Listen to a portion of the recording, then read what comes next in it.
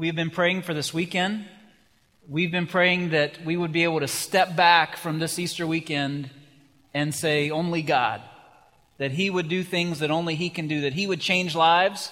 That we would see people come to salvation. And I pray that maybe that would even happen in this service today. I know that for the majority of us in this room today, we are here to remember, to reflect on what the Savior did for us on that Good Friday. But I know that there may be someone in this room right now who you're still here checking it out. You're here maybe to find out a little bit more of what Easter weekend is all about. And so as we talk the next few moments about the cross of Jesus Christ, I want you to know that God has sent His only Son into the world for you because He loved you. For God so loved the world, that's what we're here to celebrate, that He sent His one and only Son, that whoever believes in Him will not perish, but have everlasting life. We have just finished at Westridge 24 hours of prayer, and I don't know if you were able to make it to the building, and I know that you've been praying with us over the last several days, but I chose to show up and pray in the early morning hours this morning as I came to the church, and lady here praying, and staff members have been here praying, and I have really been thinking this year, for whatever reason, I've been thinking about what was happening early on Friday morning. Following a night of betrayal by one of His disciples. He was abandoned by everyone who followed Him. They all went running out of the garden. He was denied even knowing Him by one of His best friends. And He dealt with mockery and false accusations by the Jewish religious council all throughout the night. And now, even before the sun is up, Jesus is taken to the Roman governor Pontius Pilate. And when you look at the gospel accounts of his questioning of Jesus, you can tell a couple of things about Pilate. First of all, he's absolutely fascinated by Jesus. He is fascinated by this entire circumstance. The other supposed messiahs of the day were people advocating that the Jews follow them in a revolt against Rome, in a political revolt, in a violent revolt, trying to gather armies, people to fight. Jesus has done none of those things. Pilate appears to be truly dumbfounded by the fact that the religious leaders are asking that Jesus be crucified of all things, truly just because He was more popular than any of them were. Now, Pilate really doesn't care. Let's be honest. But it seems that though he just wants this whole thing to be over. But if these Jewish leaders are being annoyed by Jesus, then Pilate kind of likes that. He enjoys that. So, after some conversation between Pilate and Jesus, and Pilate finding no fault in Him whatsoever, he chooses to have Him flogged. Whipped with a Roman cat of nine tails, 39 lashes to be exact. It's enough to kill many people, or at least ruin them physically to the point that they would never speak out in public again for fear. But Jesus doesn't show fear. In fact, He doesn't even open His mouth against His accusers during that horrific beating. Following that beating, immediately following, Roman soldiers twist a crown of thorns together. They beat it into His head. They ball up their fists. They hit Him across the face. They yell at Him in mockery, "Hail, King of the Jews." The Romans cannot stand the Jews. The Roman soldiers that have been placed in this little outpost, they cannot stand this part of the world, and they are loving this moment. John chapter 19, verse 4, we pick up the story. It says this, it says, Pilate went out again and said to them, that would be the religious leaders and the crowd that had gathered, "See, I am bringing Him out to you that you may know that I find no guilt in Him." So Jesus came out wearing the crown of thorns and the purple robe. He's already had quite a punishment for a man that you found no fault in. No compassion for the one that was moved with compassion time and again. No forgiveness for the one who's promised to throw our sins as far as the east is from the west. No friends for the one who commanded people to love their neighbors and their enemies. No mercy, no grace, no peace, only suffering. And then John chapter 19, verse 5, it says, "So Jesus came out, wearing the crown of thorns and the purple robe. And Pilate said to them, 'Behold the man.'" This week, in preparing to speak today and just preparing my own personal heart to celebrate Easter weekend, I went through all the Gospels, and I started with the night of betrayal, read through the crucifixion, and then Sunday's coming, by the way. I've read the story. Read through the resurrection. But of all the things I read this year, and I've grown up with these stories and have a personal relationship with Jesus, of all the things, the words that stuck out to me the most this year, this Easter, were Pilate's words, "Behold the man." Take a good look at Jesus. For me, being raised in the church, it reminded me of one of my favorite hymns. Maybe you've heard it. It's called "Turn Your Eyes Upon Jesus." The song was written by a woman named Helen Lamell. She was a music teacher at Moody Bible Institute in Chicago, and she also led a woman's choir that traveled with a well-known evangelist, Billy Sunday. And she was reading over the writings of a lady who was a single woman, a missionary to Muslims in Algeria for 38 years. And here are portions of what Helen read from this missionary's journals. The missionary wrote, "Never has it been so easy to live in half a dozen harmless worlds at once. Art, music, social science, games, motoring, the following of some profession, and so on. So then, turn your eyes upon him. Look full into his face, and you will find that the things of earth will acquire a strange new dimness." Those words were written almost 100 years ago. Before phones or computers were in your home, let alone in your hand, these women were writing about the distractions of this life. It's so easy to allow the things of this life to choke out the life of God within you. Jesus even warned about it in some of the parables that he told. Without knowing it, in his mockery, Pilate challenges us to do the thing that we should be doing continually. Look at Jesus.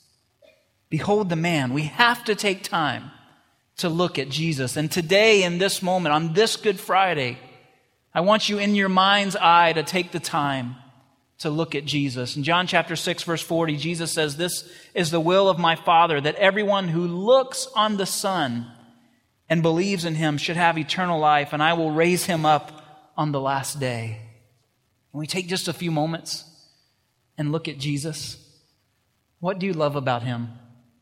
What are your favorite moments in the Gospels when you see him interacting with someone? Is it when he's welcoming children? Is it when he's ministering to outcasts? Is it when he's healing?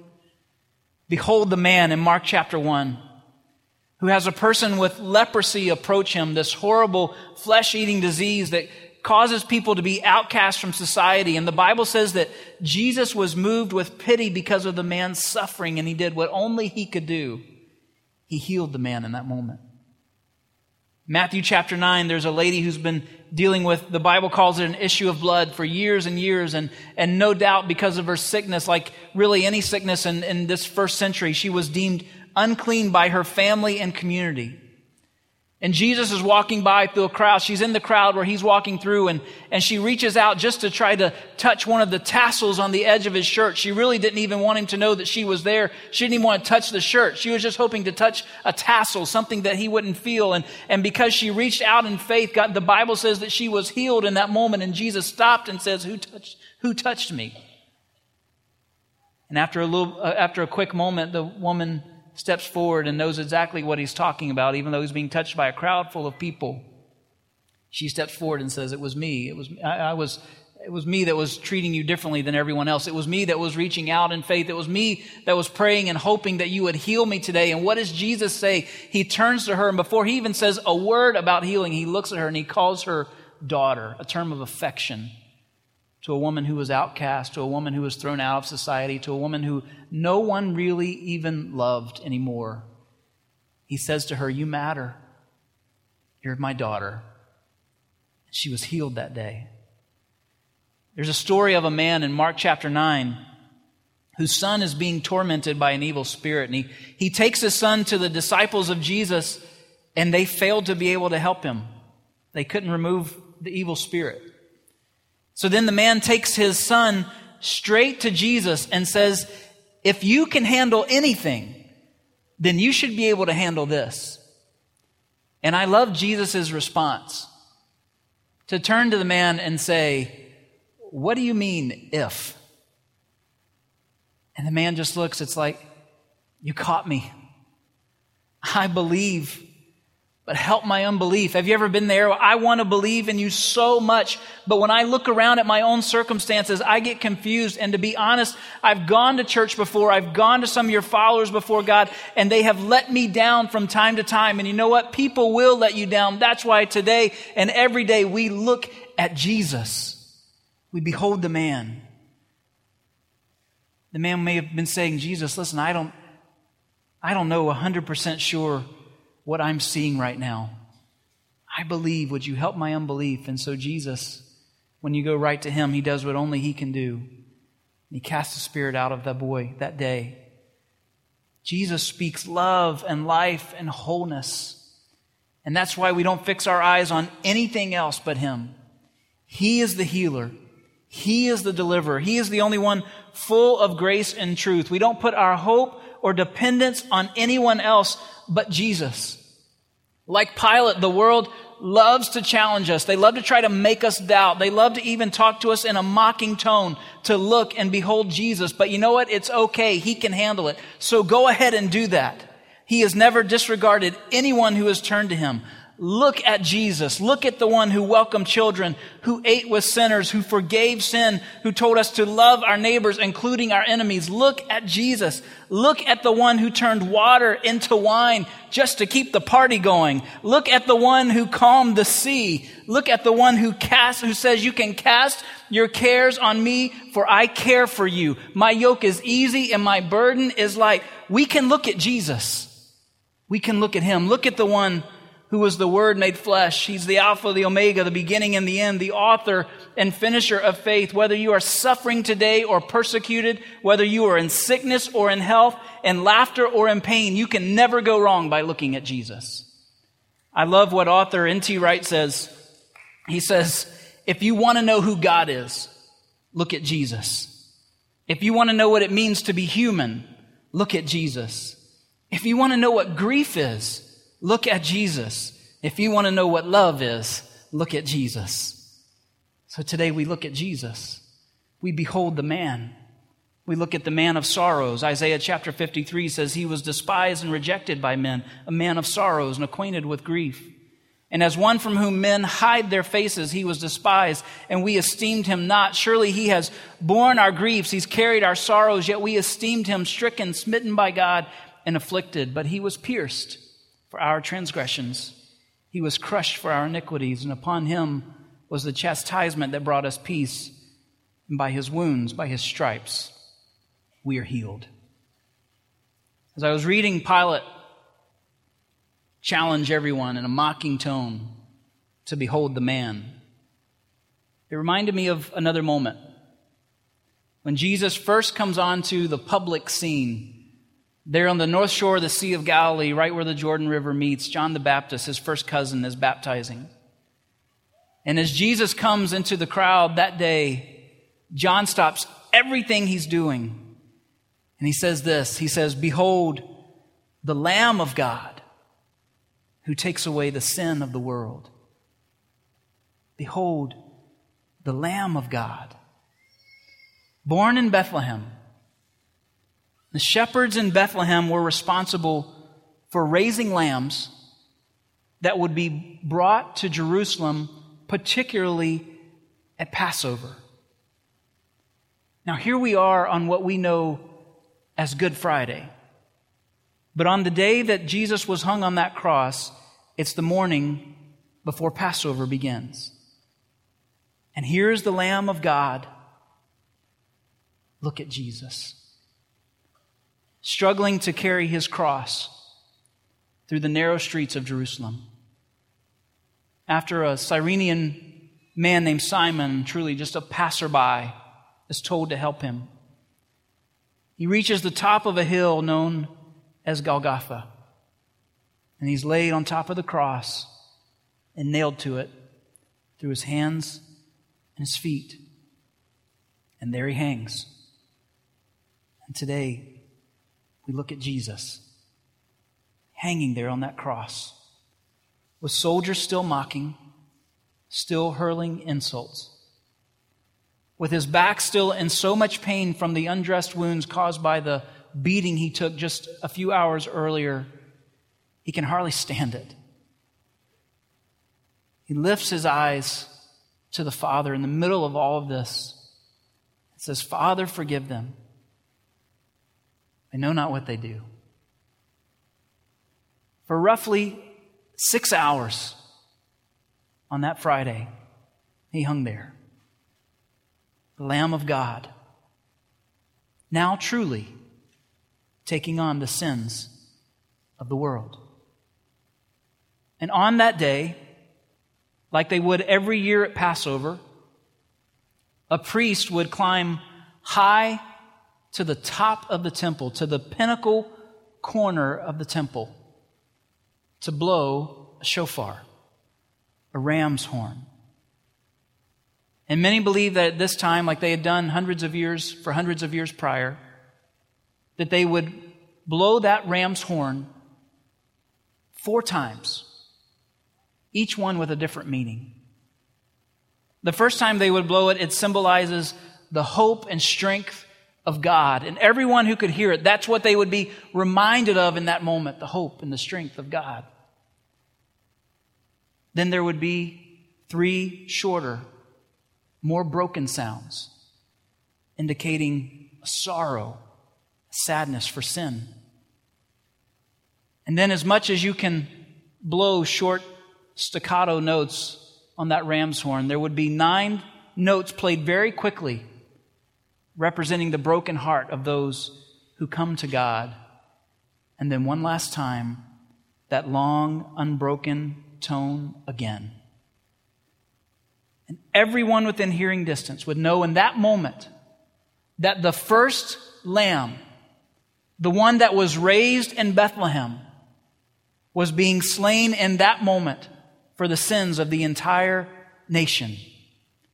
It happened every year, every Passover, at the 9th hour, at about 3 o'clock. It's the same moment when the scriptures tell us that Jesus looked up into heaven and with a loud voice cried, Father, into your hands I commit my spirit, and breathed his last. Would you look at Jesus for just a moment? Would you hear that trumpet sound in the background as the Lamb of God was slain once and for all? God sent the sacrifice, the last Passover lamb, the only one that we would ever need. The justness of God, the wrath of God, satisfied by the grace of God, by the sacrifice of God the Son. It's the only way it would ever work. All the sins of all mankind put onto the Son of God in that moment to satisfy the wrath of God. You may be sitting here saying, listen, you don't know what I've done. Listen, put the worst things that you can think of from your life on that cross right now. Put the absolute worst things, no matter what they are. Hang them there. And I want you to know that whatever wrath and punishment you think you deserve has been taken care of because of the sacrifice of the Lamb of God. If you have things today that you feel like are keeping you far from Him, if you have things today that make you feel completely unworthy to come to Him, can I tell you, when you put those things on the cross, can I tell you what Jesus says about those things? It is finished. It has been taken care of. The grace of God has satisfied everything that we need so that we can all come before Him. The veil has been torn. We have complete access to Him today because of the Lamb of God. Isaiah chapter 45 says it this way. God says, it had to be me. I'm the only God there is, the only God who does things right and knows how to help. So turn to me and be helped, saved, everyone, whoever and wherever you are. I am God, the only God there is, the one and only. I promise in my own name. Every word out of my mouth does what it says. I never take back what I say. Everyone is going to end up kneeling before me. Everyone is going to end up saying of me, yes, salvation and strength in God. And today, we acknowledge that salvation has come. And we remember it as we look at Jesus and behold the Lamb. We know Sunday's coming. Would you bow your heads with me, please?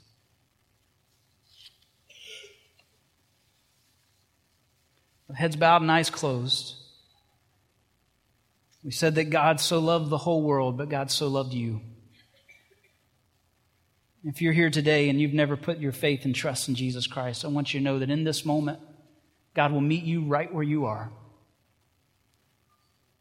You could pray in your own words to Him something like this: God, today I come before you on this Good Friday, believing that it's not just a story anymore, but that this is personal to me, that you sent your Son to die on that cross for my sins, that His blood was shed for my sins. Put my faith and trust in that today. I believe that today. So God, would you inhabit my life? Would you come into my life? Help me to follow after you with everything that I've got until I join you in eternity one day.